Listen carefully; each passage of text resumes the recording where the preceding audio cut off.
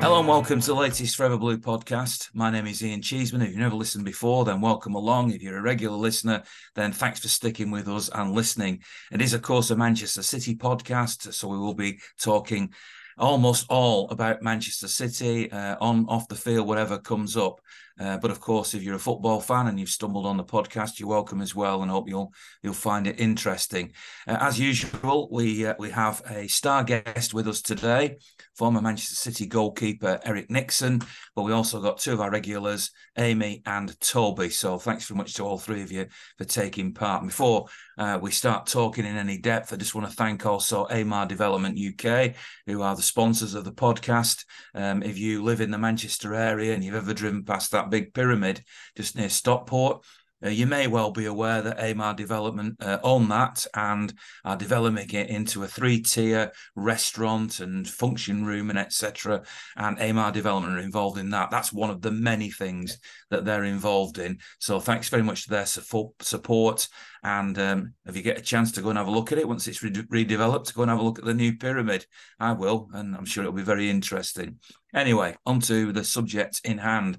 Normally, when we're talking on this podcast, we're reflecting on City's latest victory. It's become, I wouldn't say boring, but it's certainly become quite routine for us to talk about City victories.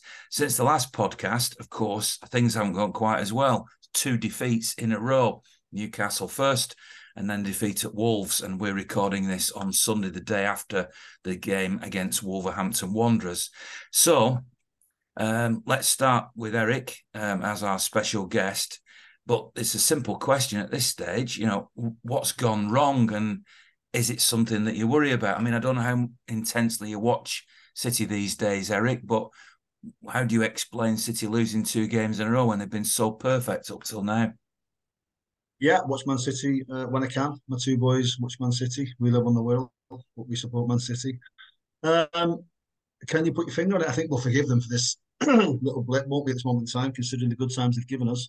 But I do believe Rodri's got a lot to do with it. I mean, whatever you say, he's, a very, very good player for us. And I think he's been really unappreciated up till now, to be honest with you. And then when you look at his play and his distribution around the park, his commitment and work rate, and those goals that he scores actually that sort of get us winners games that we're teetering on the edge of. I think he's been a vital part of the system that's been missed over the cog that's been missed over the last 2 games.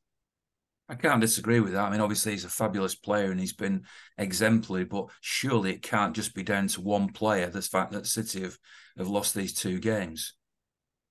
No, but also you've got to look at, I mean, whatever we say about our team, we've got some great, fantastic players, and we're obviously a fantastic manager and supporters. But it is just a blip. It's just something. It's not something that's gonna. I think, is it Arsenal the next game away? I feel sorry for them because I think that we're going to come out the traps, aren't we? And we're going to start making people understand that it is just a blip, and we're going for the win, and we're going for the jugular, and we're going for the Premiership again. But no, I think people are starting to marshal Haaland, sort of 2, 3 players on him. I want to see Kelvin Phillips come in and show a bit more authority, if you like. I want to see him getting on the ball. I want to see him devastating passes. I want to see him. If I'm honest with you, I want to see more work. I have this argument with my son all the time. I want to see more work rate from him. I want to see more passion, desire. I've got nothing against the fella. I'm trying to stand up for him every 5 minutes of the day, but just doesn't seem to give me that as a Man City player. It just seems to be in a bit of a comfort zone, which I'm not too happy about, to be honest with you. None of us want to slate City players. Well, I particularly don't even want to slate any players because I don't believe they ever go out there to not play their best. But I've got to say, you look at Calvin Phillips's record and his trajectory since he's joined from Leeds United, and he's not really done anything to impress. And when you look to, my son pointed out when I watched Match of the Day last night, which for anybody listening in another country is our highlights program on a Saturday evening in England. He said to me, just watch Calvin Phillips here in the second goal that was scored. And he just looked like he was lost. He didn't know what to do. He didn't know who to pick up. And you think, it's obviously affecting him, the intense talk that's been about him and the sort of almost pressure that's been put on him, because with Rodri out, people were saying straight away, this is his opportunity to step in. He had the Newcastle game, he had the Wolves game, and he'll have the Arsenal game, presumably. So that intense pressure is on him. Is he just never going to do it, Eric, or do you think that there's still time for him to blossom, so to speak? We all wait for our opportunity in the game. I waited for my opportunity to make my first team debut, obviously coming from Curzon Ashton, non-league player. And I waited for my time and I prepared myself to be ready for that time. And I'd like to think that when that time came, I was ready to play in Man City's first team. And it just seems to me that it's a given. And again, we're not all having a go at Phillips because there's other players on the park. But I'm looking at him and I'm trying to understand his mentality. I'm trying to understand his physicality. I'm trying to understand what his thoughts are when he goes onto the park. And as you say, I look at him sometimes and he's sauntering down the pitch, and I think there should be more devil in him as a midfield player. And I don't see that, and I don't see. I can't comment on the passion. I don't know the fella, but for a Man City player, I want to see more devil around the park, and I'm not seeing that, and I don't think the fans are seeing that. To be honest with you. I think City have a great leader in Ruben Diaz. I'm a big fan of Ruben Diaz. And he was, what struck me in the latter part of that game after Phillips had come on was that where Rodri would have been in that position, I don't know, 15 yards away from the opposition penalty area in the sort of the point, if you like, with the diamond either side of him. Everything was going to him, i.e. Ruben Diaz, the big centre-back, the captain, where Rodri would normally have been. Where then, at that point, was Calvin Phillips? Because that would have been surely his natural position to be located in that area, and doing what Rodri did. He seems to be taking the responsibility on the transition, doesn't he? It's just the sort of 20, 25 yards out. He seems to be taking responsibility and looking for pinpoint passes. And if I'm honest here, the game seems to be bypassing Phillips, doesn't it? We're saying it as it is at this moment in time. It seems to be bypassing him, and things are not coming through him with that killer pass or on the transition, getting ourselves forward in the opposition's box and making things work, making things tick, getting out to our wingers, getting wide, getting balls into the box. And then you've got to be on the edge of the 18-yard box for things when they do come out. Just doesn't seem to be in them positions when you're asking them to do that. Get forward and be part of what's going on. It's just nothing seems to be working for him at this moment in time. But you're convinced that the bigger picture is that, having had a couple of slip-ups, City, of course, play Leipzig in the Champions League on Wednesday, and then Arsenal is the next game before the next international break. You're convinced, because I thought the bounce back would be at Wolves, having slipped at Newcastle. You're convinced that come the rest of this week, if we're doing a podcast this time next week, we'll be reflecting on maybe 2 wins and thinking, what was all that fuss about when City lost against Newcastle and Wolves? You're convinced about that, are you? Yeah, certainly. Yeah, we got a good enough squad, and we got an in-depth squad that can beat anybody on its day, as we know. We've had some fantastic times, some fantastic games. Obviously, I was at the game last week at Notts Forest, and the only reason we didn't win by 3 or 4 was because Roger went off, and it highlights his importance within the side, doesn't it? And the importance within his in transition, and when balls get played forward, he gets himself forward, he scores those important goals. But you want to see other players chipping in as well. You want to see other players like obviously you got Kovic, you got the other fella Grealish. They want to start getting balls forward and start chipping in as well. He can't put everything on Phillips, but this is his moment. This is his time to go and show people what he's all about. And he doesn't seem to be able to I suppose he wants to do it, but it doesn't seem to be able to fit in at this moment in time. But I feel as though it's just a blip. Yeah, it's not too much to worry about. Did you go through stages like that in your career, Eric, where people were looking at you and and you felt that pressure? Because it must be difficult to deal with. Yeah, you do. I think, it's about understanding you are under pressure. It's about, when you think about it, I was a local lad, used to watch the lads on the kickbacks with the Man City boys, and next minute you're on the pitch and you're playing head tennis in the gym and you're mixing with the likes of Mick McCarthy, Kenny Clements, all these stalwarts that have played for the club, Whitey, Redmond, Brightwell, all these players in my day. You had to withstand the pressure and get out and do it. And that's what he's got to do. He's got to get out there, show us what he's all about. You can look at the other side of the water and you can say, he keeps getting in the England squad, doesn't he? And he keeps getting in the Man City squad. So he's got to start showing. I'm sure he's getting paid enough for it. And I don't begrudge him a penny or any player today a penny. It's just that you've got to go and prove what you're worth. And you've got to go and prove that you want to be in that side. And you're in that side on merit. And at this moment in time, with all due respect to him, I don't believe he's in the side on merit. He's in the side because somebody's injured. Well, let's bring in the other two to hear what they've got to say. Amy, you've been listening to Eric there, and you obviously watched the games. And I just wonder well, first of all, can you explain what the two defeats, what's caused that? Is it down to Rodri? Is it simple as that? I mean, we are missing key players. I mean, I think Haaland's missing Kevin. I laughed a few week back when they got the trophy after the Champions League. They all got like player of the month, whatever it was, player team of the year. And Rodri made like a little comment of saying, we probably would have got more goals if Haaland would do his job properly. And I know it was a bit off the cuff, but it proper made me laugh because sometimes he doesn't do what he's there to do. And I think he's missing Kevin. I think we're missing a lot of players. Bernardo, Rodri, like you say, John Stones. I think these players are, they're the backbone of our team. And yeah, I've been reading on Twitter, and it annoys me because like you say, I don't like slagging players off. I don't. Um, everyone was slagging Jack off at first. Now everybody loves him. There's always a scapegoat in our team. It was Mahrez. Now he's gone. It's Calvin Phillips. And all right, yeah, he's not doing what he should be doing. But is it because he's not given enough chances? He's not played enough. He's just not aggressive enough. And I think when, like Eric said, you need aggression in the position he plays. I think he's just too nice, which I know is a weird statement, but I think that's what it is. But yeah, I think we are just missing a few key players that build us up. And like you say about Ruben, he is that team leader, and unfortunately, he scored an own goal yesterday, but that's one of them things. Own goals happen. But yeah, I say we have it a lot in our team. There's always one person that gets like scapegoated, and that moment in time, it's either Sergio Gomez or it's Calvin Phillips, and um, it's a bit awful, really, because we should be behind everybody. We should be encouraging everybody, and hopefully, we will be able to get on it and help the team. I certainly don't want to make this podcast about Calvin Phillips. So let me point this out as well. I know he started at Newcastle, but he didn't start at Wolves. So he came on a little bit later on when things weren't going as well as perhaps Pep would have wanted.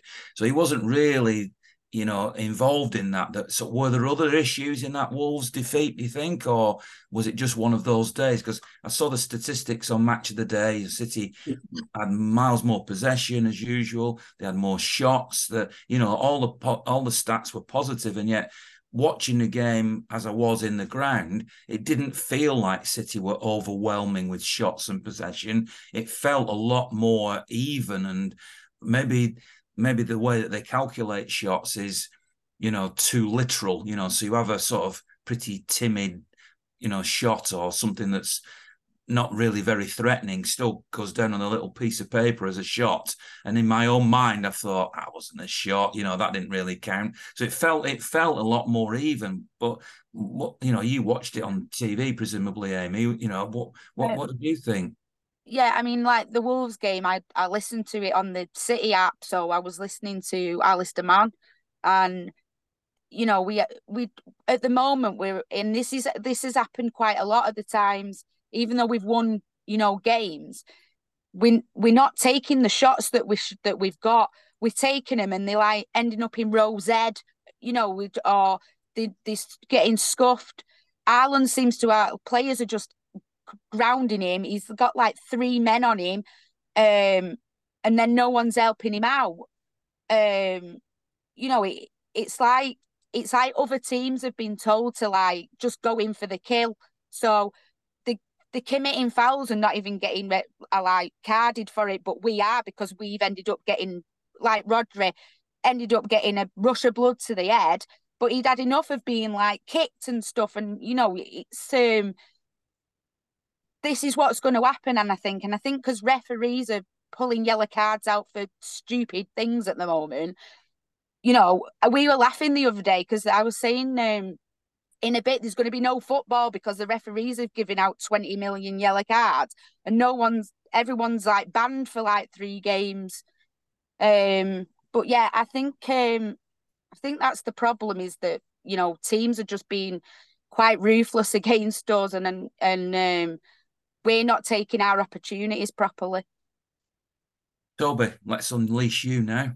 You were at the game yesterday. I saw you, and I can't help thinking. I've just written a newspaper column that'll be published next week, and I've come to the conclusion that aggression was the difference. Newcastle came on at half time, brought on two first team players, and clearly went for it when there was a bit of hesitation about City. And Pep had said, "Don't want to take any risks at Newcastle."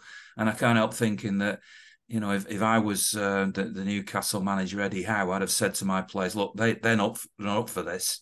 Just go for it." And then Gary O'Neill at Wolves has looked at that second half that Newcastle played and thought, as older people might understand this reference, but in Dad's Army, Corporal Jones used to say, "They don't like it up 'em." And I just wondered whether he said to his players, "This Manchester City team don't like it up 'em. You get into the faces, you press them, you put them under pressure, and they won't like it. And we don't let them play the football." Is that what happened? Is that a worry at all, that if City don't match for effort the opposition, that they're vulnerable to these types of performances? Well, first of all, congratulations to Wolves, because they played a great game. Like you say, they came out, they showed the aggression, and they played us almost at our own game. Every time that we won the ball back, I mean, the presence of Rodri does, of course, make a difference, and I'll come on to that in a minute. But every time they got the ball back, they had one plan: get it out, get it to Neto, get it to I can't remember the name of their centre forward now, and get it to Huang, and that's what they did, and they executed the plan perfectly. So you got to give credit to them, and you got to give credit to O'Neill. He's, as you say, he's obviously watched that game in the week and taken a bit of advice from it almost. I think Newcastle, working chronologically, what Newcastle, that's a bit of an anomaly to the season. We weren't up for that, I don't think. I personally, we were talking about it last week. I personally think Pep would have looked at that and gone, right, well, we could end up playing a quarter final on the same week, or in the same 2 days that we play a Club World Cup game. So if we win, we win. If we lose, we lose. And that's maybe he thought that, maybe he didn't. You don't know. But look, that result has been coming all season. We have been absolutely nowhere near it this season, in my opinion. We've won games and we've stuck through. We haven't played amazing. I think the best we played personally is the first half an hour at Burnley. And then our problems started when Kevin De Bruyne walked off the field, because our whole team runs around his creativity. And it's difficult because we aren't a one-man team, and we have just won 6 games in a row, remember? I mean, I think there was a stat on Match of the Day. The last time Man City won their first 7 games of a league season was 1897, 3 years after the club was founded. So let's not get too hung up, because it is one loss, and we have had a great start to the season when we haven't played very well. So I'm not gonna rinse into the team too much, because even though we haven't played well, we've got the results. It's a blip, it's an annoying result, and it's an irritating result because it is a banana skin. You'd expect the loss to have come at Arsenal, if we were going to lose one of these games. But just coming onto the players missing a bit more. De Bruyne missing is huge. Haaland's been nowhere near it. Considering he scored 8 goals, that's quite something to say. But he, yesterday he was, what did he have? Like, probably less than double figures of touches, which he does in games. We've seen him do that and score 3 goals, but he wasn't there. I can't even pinpoint a player that was anywhere near good yesterday. But then Rodri, that's a huge loss in that midfield. I don't know what it is, but he makes that whole defensive unit and that whole midfield unit look so secure, so calm. We see his demeanor. We alluded to it last week. He makes the team look so composed and so much calmer. And we looked a bit more panicked yesterday. And I feel like if we'd had Rodri in, okay, let's look at West Ham. Went 1-0 down to West Ham, and we won the game 3-1, and we were calm, we were composed, and we just got the result out of it. And we didn't do that yesterday. So that was a huge loss. Just coming on to what Amy said a little bit about how easy it is for or how players are always scapegoated in the team. And I do agree there is always a scapegoat. It has been Riyad Mahrez. Even before Pep, we've had the likes of Wilfred Bonny. But especially in the Pep era, we've had Mahrez, we've had now Phillips, Gomez. But I think it's so easy in a Manchester City team that's so high paced, so high performing to be scapegoated, because if you're not 100%, if you're not playing at your very best, you will stick out like a sore thumb. And Calvin Phillips has done that. I don't want to slate him too much. I don't want to rip into him, because I do have some degree of sympathy for him, because he hasn't got the game time and he has been outperformed by probably the best defensive midfielder in the world. But it is so easy. If you're not playing well in a Manchester City team, you will stick out, because all the other players will play at that high point, because they know the instant they don't, they're out of that team. And so that's the level we create. So yes, there are scapegoats, but it's so easy to be a scapegoat in a Manchester City team. And I think if you're not willing to put yourself at that level, then you can't play for Manchester City. Unfortunately, you can't. Look at Jack last season, awful. Yeah, not last season, the season before, awful when he first joined. Just was nowhere near it. Scapegoat. Last season, raised his game, worked his way into the team, and suddenly he's playing well. Raheem Sterling, another example, playing badly. In Pep's first season, wasn't getting into the team. Started listening to Pep, it started ticking, and then he becomes one of the most important players of the team. So I think that comes to the whole scapegoat point. I don't know whether you agree with that, Amy. Yeah. But in terms of the result as well, I'll come back to that.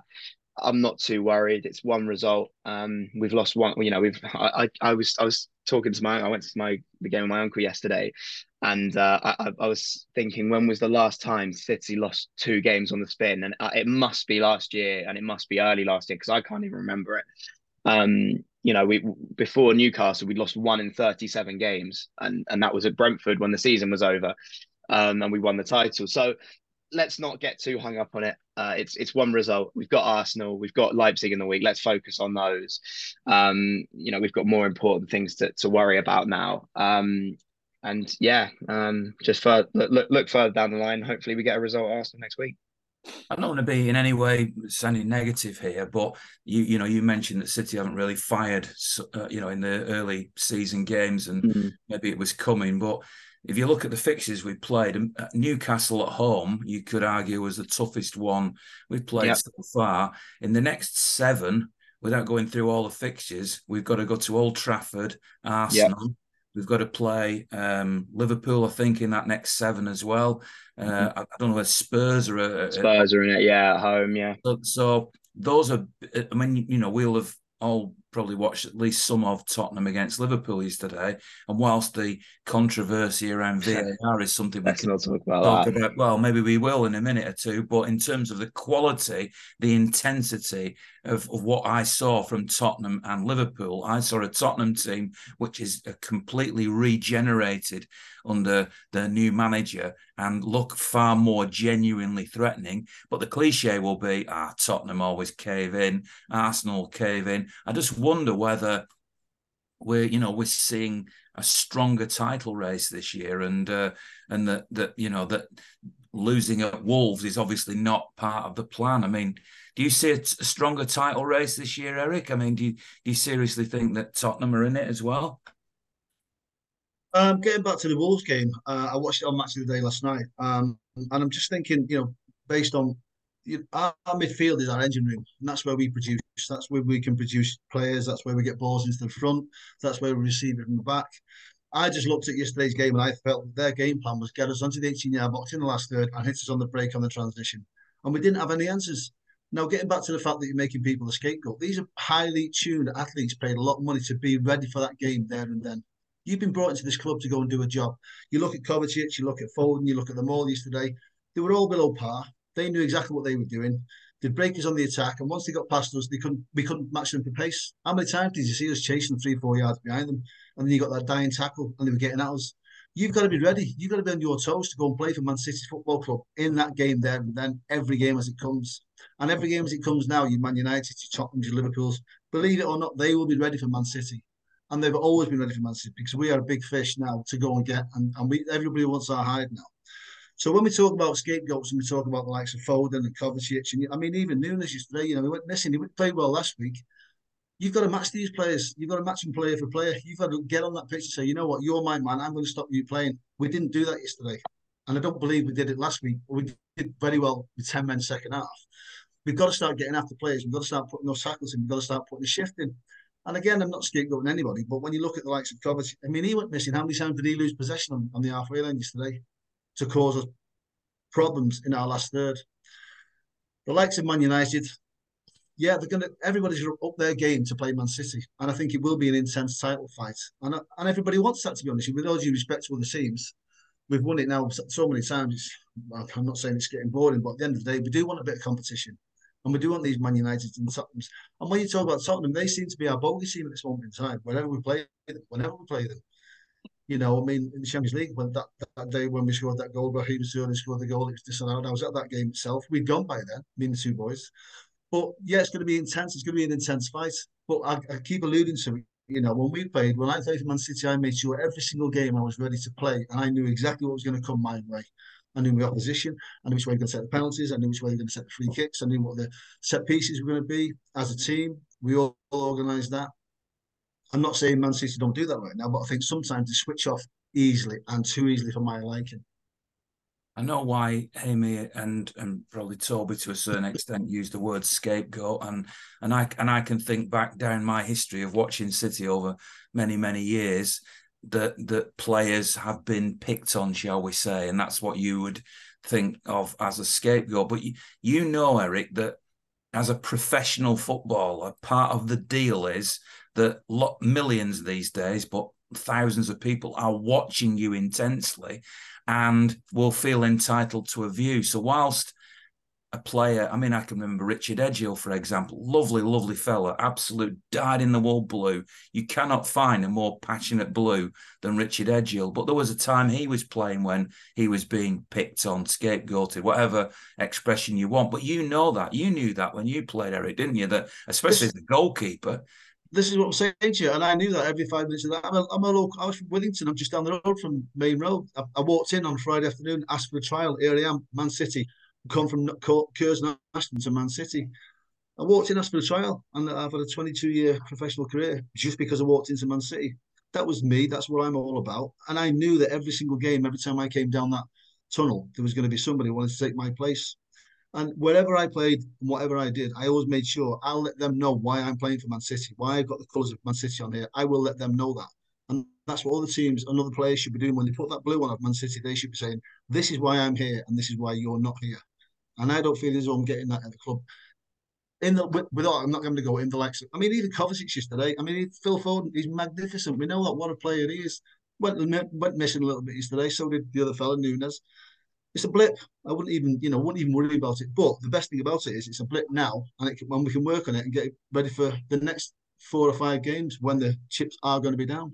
I'm sure you're well aware of the fact that Joe Corrigan had a sort of dip in his form, during his career, and ended up being one of the best goalkeepers I've ever seen play for the club. And he will argue, no doubt, if he was with us now, that what went wrong and the stick that he got, maybe being overweight at the time or whatever it was, that it drove him on. It made him actually more determined.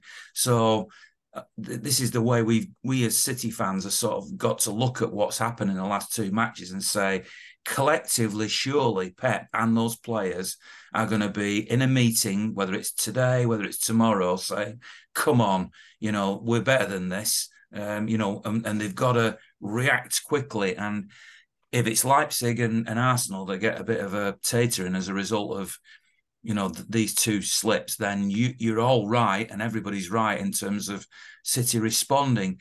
The worst case scenario is that City now lose at Arsenal just before the international break.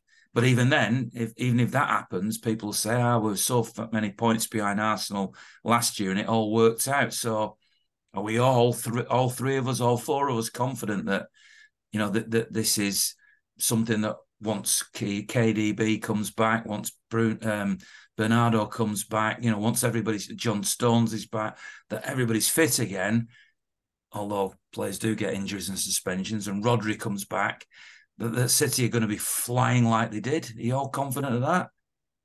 Excuse me for interrupting, but as far as I'm concerned, it's a given that you put that blue shirt on at Man City and you will be ready, and you should be ready. Now, I believe that whatever meeting you're going to have with the staff, with the club, they're all going to say, get in here.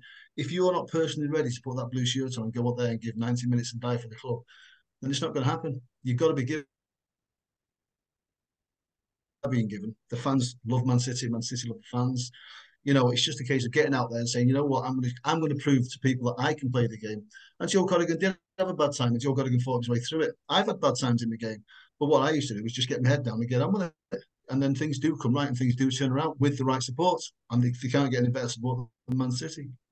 Well, you wouldn't have had social media when you were playing, would you? I bet that's horrendous now, looking at social media when you're a player and thinking, well, I bet you are. I'm glad there's no social media. But in our day, we had. I mean, again, at the end of the day, in our day, we used to go and come down the main tunnel, come onto the main road. It was magnificent for us. A local lad coming into the main road playing at Man City, under the guise of I went to school with Alex Williams. Joe Corrigan was my mentor. Magnificent goalkeeper. I believe at the time that when Joe Corrigan and Clements, Corrigan, and Shilton were fighting for the position, I believe Corrigan was the best, and that's just not because he's my friend now. At the time, I was obviously on the kickbacks with everybody else watching the game before these guys were born, but we had a fantastic time. Then he was playing out his skin, and he deserved an opportunity that he never really got, and he was playing magnificent for us. But you've got to fight your way out of it. It's as simple as that. You two, Toby and Amy, you're both confident that this is a blip? Yeah. Amy? Yeah, I think it's a blip. We've had this before. We have it every season. You can't win every game, and I think that's the problem at the moment. I think City fans just think that we've got to win every game, but we don't. No, that's just football. No one ever wins any game. But going back to what Eric said about putting the shirt on and you should be proud for putting. Same when you put your international shirt on. You should be proud of wearing that shirt. And it goes with any job. If you're not performing, your manager's going to turn around to you and say, come on, what's going on? Like, you need to sort yourself out, or else, 3 strikes and you're out. And I think that should be the case with everything. If you're not prepared, then, then out the door sort of thing. So, yeah, it's right. You should be proud to put this shirt on. Like we're proud to put the shirts on. The players should be proud to put the shirts on too. That actually leads me into the conversation that Toby didn't want us to have about VAR, because it was an admission. I know this is not City related, but it's still football. It's still something we all care about.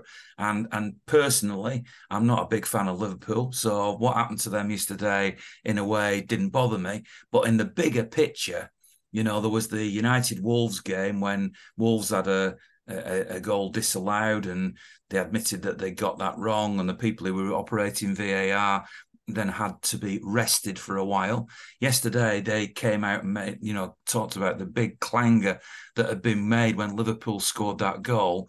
I hate VAR. I've never wanted it, don't want it.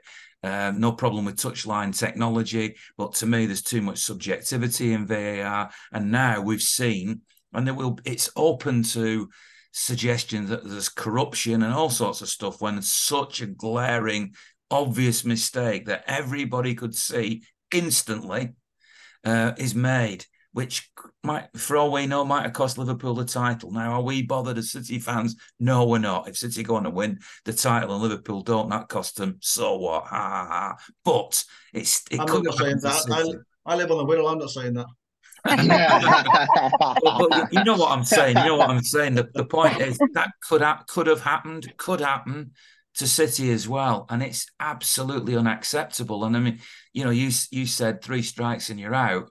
I'd argue that if somebody has made such a glaring, obvious error, and they were named on Match of the Day, so I'm not going to name them again, but the 2 people who in that got it wrong, should they lose the job? Should they be gone? Because I really think they should. And I The know prob that's heartless and horrible because the professionals and the people and the human beings, and I get that, but that is unacceptable, surely. the the problem with it is you've got such a big stage. You talk about social media now.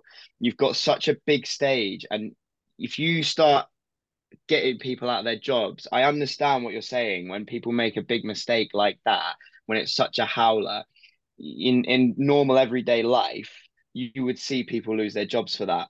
Um, I don't like to see anyone lose their job. That is, I mean, just talking about the mistake. That was yesterday. I mean, obviously, I was in the car on the way home, and I was listening to it, and they were saying on the commentary. I was listening to Five Live, and the commentators were saying, "Oh, that's not right. That's not right." And you could see it. And the instant I looked at, when I got home, I looked at. I was watching the end of the punditry, and you look at it, and they had it on TV, like literally right as I got home, and I went, "That's just, I just don't know how they've got it so wrong."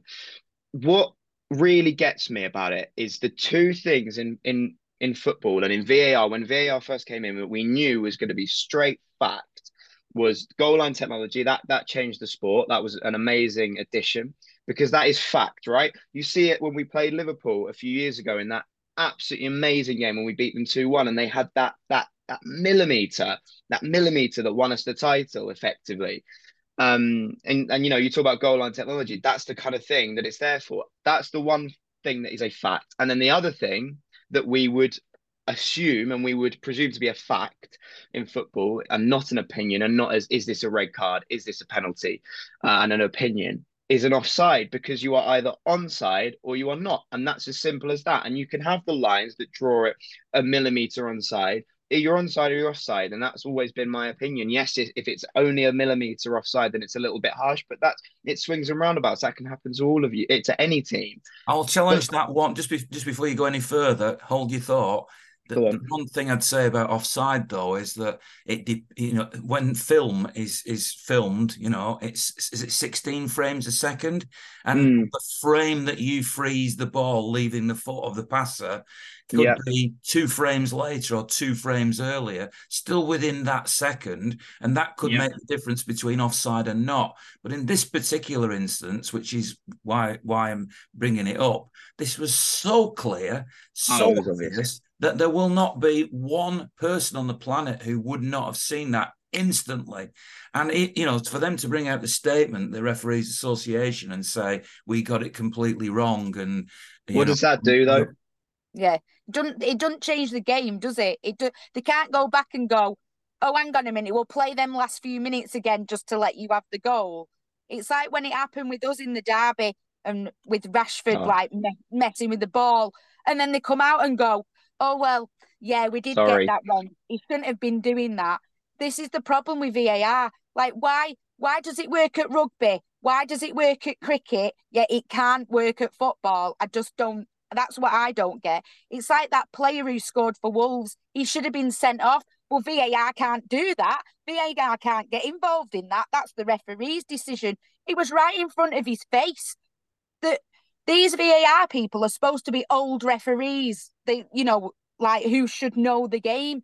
The referees on the pitch don't even know what they're doing either anymore. The linesman should be the person who says it's offside or it's not offside, and it should go back to that. VAR was supposed to be there to help, and it's not helping, it's hindering. And I think we're all in agreement with that. The sending off of the Liverpool player yesterday, when this was brilliantly illustrated on Match of the Day, they asked the referee to go and look at the screen, and the picture that greeted him when he got there was a still picture of the foot in contact with the opponent. That it wasn't how it was. Shouldn't have been how it was judged, because he hit. I'm not saying it was right or wrong, but what I'm saying is that was almost a fait accompli picture.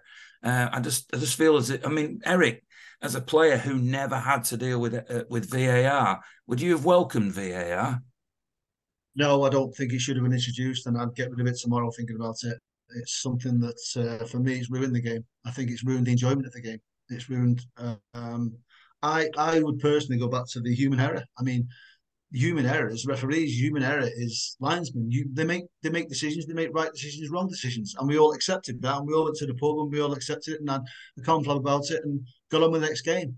But I think now it's just gone beyond a joke. I mean, you look at that yesterday, and how can they give that offside when he's clearly onside and he scored? But then you look at the Jota sending off. I mean, the first one, he doesn't even know he's done it. He's clipped his knee and he's booked him for that. And then the second one is a bookable, not sending off offence. So within the space of 2-3 minutes, he's been sent off because he should never have been booked. He should have been booked for that. Then he's got 2 yards, so he's got a red card.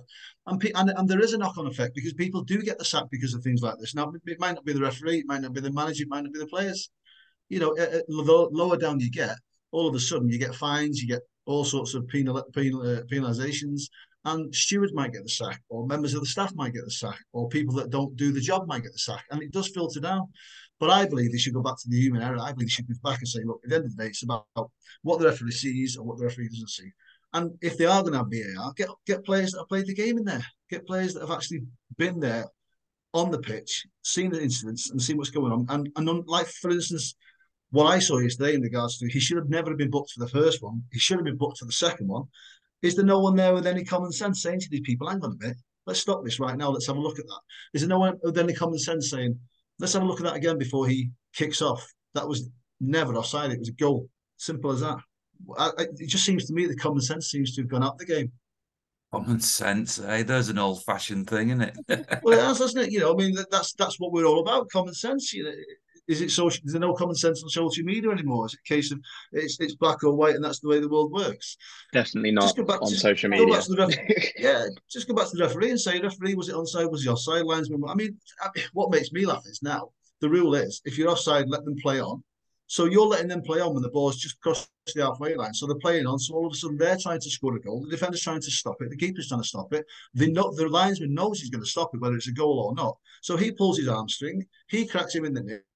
They could stop it at source there and then. Stop it at source because he's going to extend himself to get onto the ball. He's going to extend himself to stop the tackle. He's going to extend himself to. So they're in full flow and it's professional and the full flight. And they're allowing it to happen when they should just stop it at source and everyone goes, okay, he's offside, that's it. But they'll let them score a goal in the second phase or third phase, and then they'll say, well, it's no goal. I can't get my breath. Then you wait for 3 minutes afterwards, 4 minutes afterwards, the game's gone dead, everyone's gone for a meat pie. You wondering what's happening? I feel like these good touch wood it doesn't happen, but I feel like one of these days is going to be a really, really like bad injury, and it's going to be because of silly things like this. Like it's gonna cause issues. Like the referees seem to be losing their heads. It's like they can't control the game. Then there's a fight starts, and then red card, yellow card. You know, the referees like run out of paper because he's had to write that many names down. I just think it's just absolutely ridiculous. But the problem isn't with the technology as such. The problem is with the referees who are operating it. That's like yesterday. Like look at the technology that come in for the offsides at the World Cup and for the Champions League. That technology for offside is amazing, and the Premier League turned that down at the start of the season. And then something like this happens, and you turn around and go, right, well, you've turned down the opportunity to have the technology that everyone knows is working. We've seen it work. We've seen it in practice at 2 separate competitions, and you've turned it down. So, and now this has happened.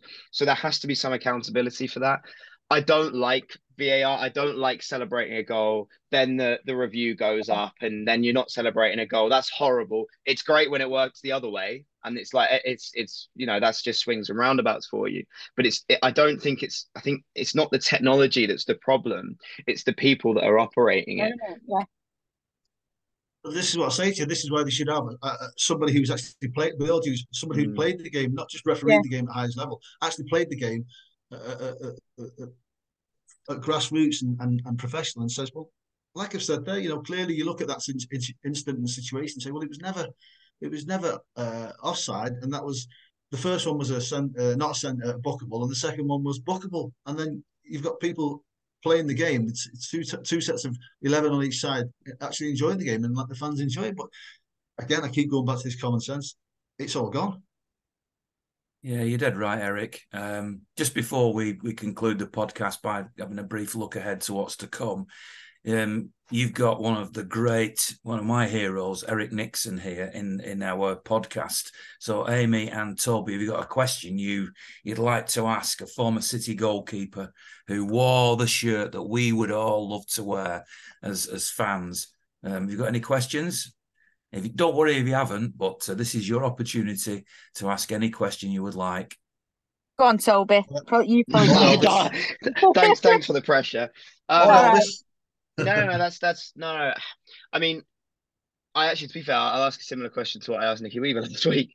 I mean, in terms of it, because I asked him, he obviously played in the 1999 playoff final, and so I asked him, what do you think that game? How do you think that game affected the success we have today? I mean, how do you think? I mean, what's the comparison to today's Man City team, to what you played in, and what do you think your success is, and how you played and everything that you did at the time has contributed to the success of the team today?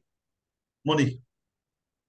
I mean, when we played, with all due respect to the playing staff we have now in the squad, which are fantastic players, but with all due respect to the team and players that I had in my squad, it's a totally different ball game. It's a totally different game in regards to money, social media, an understanding of the game, the system of the game, management, qualifications, if you like. We used to get before every game. And little things, silly little things like, we used to finish our training on a Friday morning, and the first thing we did was go up into the blue room and sign 100 shirts, 100 balls, and sign everything that we could do for the community to do that. And obviously why I'm any special or my son's any special, but I tried to get Haaland's shirt because my son's 21 next week, and he's a Man City fan. You cannot get near the players. No. You cannot get near the play. We used to love the fact that we used to be able to go mingle and get into the community. We used to go into the social club. We used to have our dinner in the social club where Roy Nobby Clark used to run it. I'm sure Ian remembers that. We used to have the souvenir shop just next door to that. We used to be able to walk around the corner. You cannot get access. Now, whether that's a good thing or a bad thing, you cannot get access to the players, not just because I'm an ex-player or an ex-pro. People like yourselves, the Man City fans themselves. Now, everybody can't have a piece of what they're trying to achieve. There's got to be some way around that in regards to getting to the players. The players getting. I mean, we've been to the Manchester, me and my boys, to watch them come home and put the trophy up and all that. In regards to playing wise, we used to come into the game. We used to go and have a game of head tennis, and that was our warm up. In the gym underneath, if you remember that, Ian, underneath at Main Road, we used to go in the gym, have a game of head tennis, and we used to be in fear of having stitches before we even went out, because if that ball went over the net, McCarthy's trying to head it, and I'm trying to head it. There's only going to be one winner, and it's only McCarthy, so I had to put my elbows up there to make sure he didn't get me. And that was before the game. Now, whether you see that or not now, I don't know. Attitude, aptitude, the love, and again, I'm not dissing anybody, but the pride that we had in putting that, I specifically had putting that badge on my shirt and actually playing for Man City. I played 84 games or whatever I played, but to play just the one game was enough for me. The fact that I've actually played on Main Road, I've actually played at Wembley a number of times. And then obviously I left Man City to come to Tranmere, where I've been for 35 years. My family's been brought up here, and what a fantastic club they are. Equally as Man City. But it was just another world. It's another era. You cannot get near the players and understanding of what it's all about. We go and watch the game now. I was very fortunate last week to be guests of Kevin Parker and Gary Owen into one of the lounges. And just to see what actually happens on match days now is just an eye-opener. I mean, I'm sure you've seen it yourselves, guys, but, it's a million miles away from where we used to go. Put your boots on. I remember an old Man City fella, old Man City centre-half called Dave Ewing. We used to train at Black Lane. And I said to him one day, you used to play, and he said, somebody said, you got a blister. He said, I used to just pull my socks up, get out there and go and play. And that's all the attitude those old players ever used to have. Just pull your socks up, get out and go and play and wear the badge with pride. And that's all you can ask for. And you do get that from the Cities. I'm not dissing the City players. I'm not dissing them in any way, shape or form. But it's a different attitude towards what they're actually doing on the pitch these days. And money does play a big part, whether it's hunger, whether it's desire, whether it's passion. Clearly, we didn't have the same money then as they're getting now. And I wouldn't begrudge him a penny, any one of them, because we'd all take it. But sometimes you look at the desire and the passion, and it's to be sometimes found wanting, I'd say. Do you not think that's just general growth in the game, though, not just Manchester City? Oh yeah. I don't think it's just Man City. I think it's the game in general. Yeah, 100%. Yeah, I don't think it's just Man City. I think it's anywhere and everywhere you look at now. Little things like, you've just tackled someone, picking them up and giving them a kiss before they go back to the next tackle. You know, swapping shirts when you're 4-0 down at half time. I remember Stuart Pearce and myself on the 18-yard box at Main Road. I think we kicked each other. He kicked me, I kicked him. And as he's getting up, he said, "Never mind, son," but he pinched the inside of my thigh, you know, like on your arm there, but he pinched the inside of my thigh. But everyone thought, "Oh, isn't that nice, Stuart Pearce?" But he just left a welt on like as big as you. So I tried to boot him, and I turned out and fell over because he'd gone by the time I did that. You wouldn't see that today, though. That's for sure. Great passion. I love you, Eric. Thanks very much for coming on the podcast. Really appreciate it. Obviously, next up it's Leipzig and then it's Arsenal. What do you reckon then? Are we looking at 2 wins here? We'll leave Eric to the end, but Amy, you're optimistic. I know Toby is too. So win in Germany, win at Arsenal, go into the international break, and City is skipping. Is that what you're expecting? Yeah, I'm expecting all cylinders to be on fire. Like, let's get some of these players back in, and let's do this. Let's win. That's all we want. We just want winning. Toby, you confident to back to Yeah, back victories? I think we'll beat Leipzig. We'll have Rodri. He'll play Rodri. I'd be very surprised if he's not in the team. I think we'll beat them.